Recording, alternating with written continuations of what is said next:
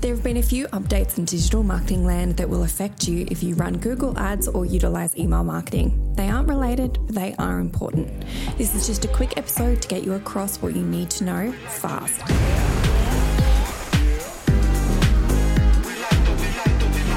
Welcome to the Boom Your Biz podcast, a podcast for the movers, the shakers, and even bigger action takers in business.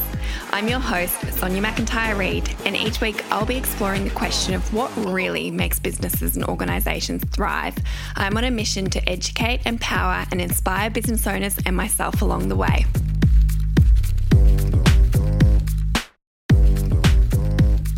Let's start with the update around Google cookies. I'm not talking cookies like the delicious ones our social media manager Sarah makes and brings in regularly for the team.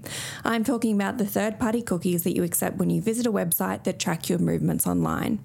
Cookies are like an air tag that you've stuck to your car. They remember where you've been, how long you've been there, and they notice patterns, like if you go to the same place at the same time on the same day each week. It's important to note that we have first-party cookies, which are limited to one website only, and third-party cookies, which follow you around the entire internet. It's the third-party cookies that are being eliminated, and not everybody is happy about it. Third-party cookies have been an essential tool in every digital marketer's toolbox up until now, and they don't just allow Google to track each user's online activity across platforms, but across devices as well. So if you're signed into Google on your work computer and your laptop at home and your phone, Google tracks you across all three devices and compiles a profile of your interests, preference, and even your browsing behaviour. If you've ever joked that a brand is following you and showing up everywhere you look, it's not fate or a sign that you need to buy their product. It's Google cookies being effectively used by a digital marketing team to keep that brand or product front and centre in your awareness. But it doesn't stop there. Google also has access to your physical location, tracked through your device's GPS or IP address. And when you click accept on Google's privacy policy, you consented to this tracking. This is why when you get sponsored ad for local cafes or gyms that say women aged 25 to 40 in ... insert your suburb name here. But wait, there's more. Google has partnerships with third-party companies that allow these companies to access and use your data, often without your knowledge. And again, you signed up for it when you accepted their privacy policy. And this is where we've run into trouble. Those privacy policies are difficult to understand, they're deliberately vague, and even though they're legally covered, Google has been fined millions of dollars for lack of transparency. So they decided to turn off third-party cookies altogether. Starting this year, Google turned off cookie support in Chrome for 1% of users worldwide, and they'll continue to do so in small increments until third-party cookies are a thing of the past. If you're running ads, this means you'll need to think about your marketing strategy a little bit differently and how you track conversions. We're seeing a return to foundational marketing practices, and I am here for it. I'm talking SEO, email marketing, and first-party cookies, which are data points collected directly from your website visitors and clients through your website, emails, and loyalty programs. This data comes from people who want to interact with you, and have demonstrated this through a website search, signing up for a freebie, or subscribing to your email list. Another option is to experiment with targeting based on the content people are interested in, not their past cookie crumbs. Explore privacy-focused options like Google's Privacy Sandbox to keep things above board. Now, just a quick note, Google will be rolling out a bit of a solution. What that looks like yet, we're not totally privy to, so just watch this space. The third option, which is my personal favourite, is to level up your content game. Create awesome content and experiences that people genuinely enjoy and focus on building relationships, not just reaching specific targets. The best ads are the ones people don't even realise are ads. They're not always polished or perfect, but they're authentic and they connect.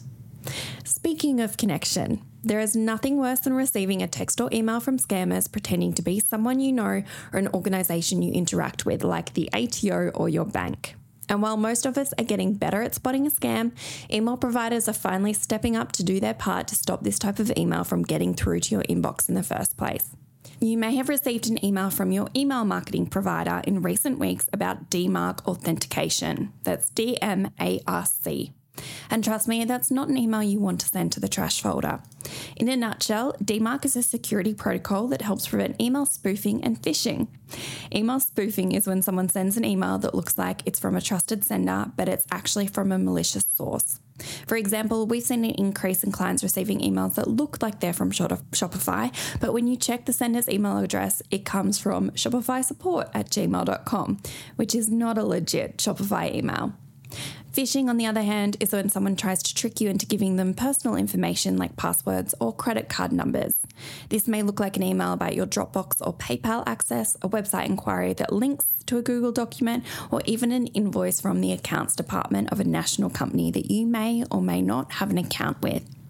DMARC is intended to prevent those emails from getting through to you, adding another layer of security to business email systems.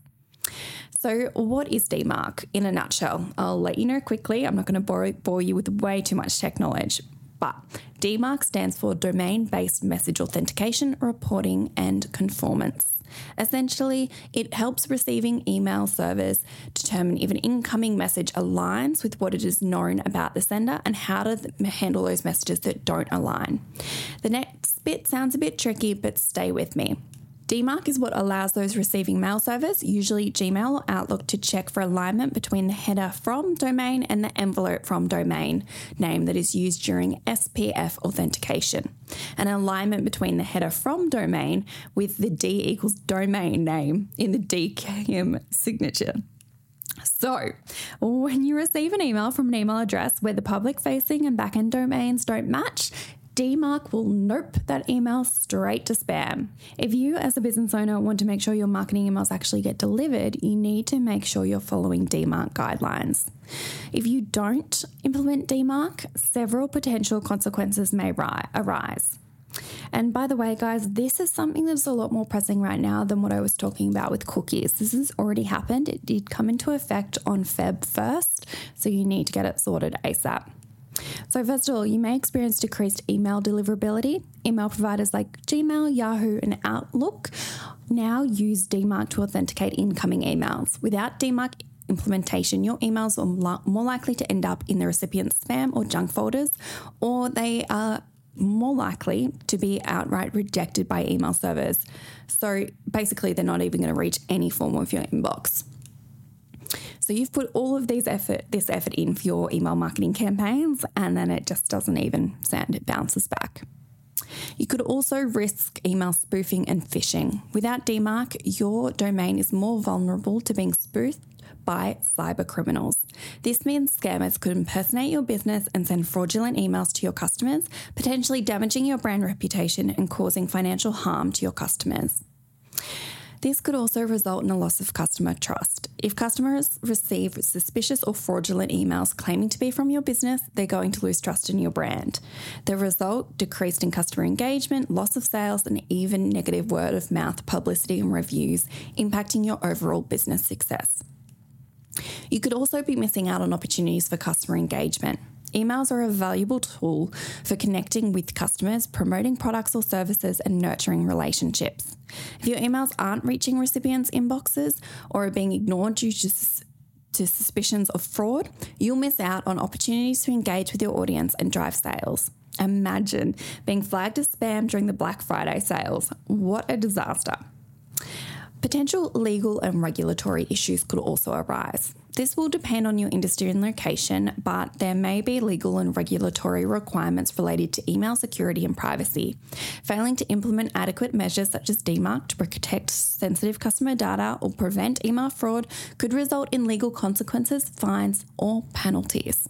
So, I think we can all agree that getting DMARC sorted should be pretty high on your priority list. Here's what you need to do. Firstly, check your domain's DNS records. DMARC settings are configured through your website DNS, domain name system records. You can access your domain's DNS settings through your domain registrar or hosting provider's control panel and check for existing DNS records. So here's where it can kind of get a little bit messy sometimes. You may have your domain held with one company, but then your website hosting held with another company. So they could be two different entities or they could be the same one.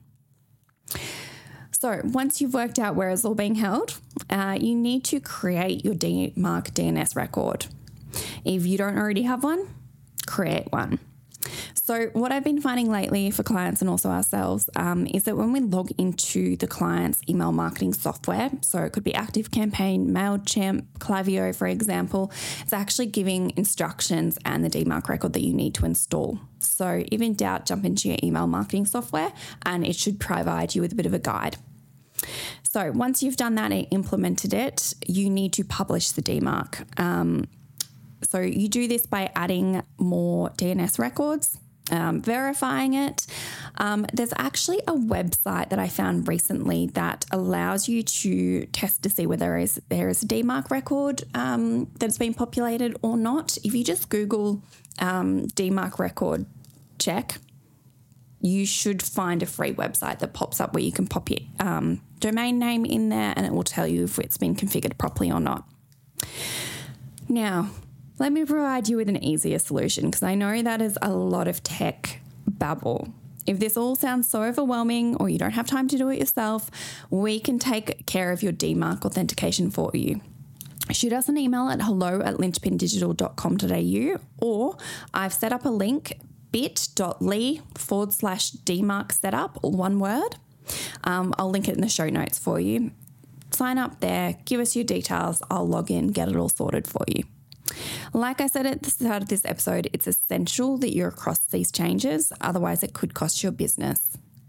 Reach out if you need support or if you have any questions, and if there's something happening in the world of marketing that you want me to cover in future episodes, I'd love to hear from you. Let's continue this conversation over in the Boom Your Biz Facebook group where you can connect with like-minded business owners. Just search Boom Your Biz on Facebook and hit the request button to join.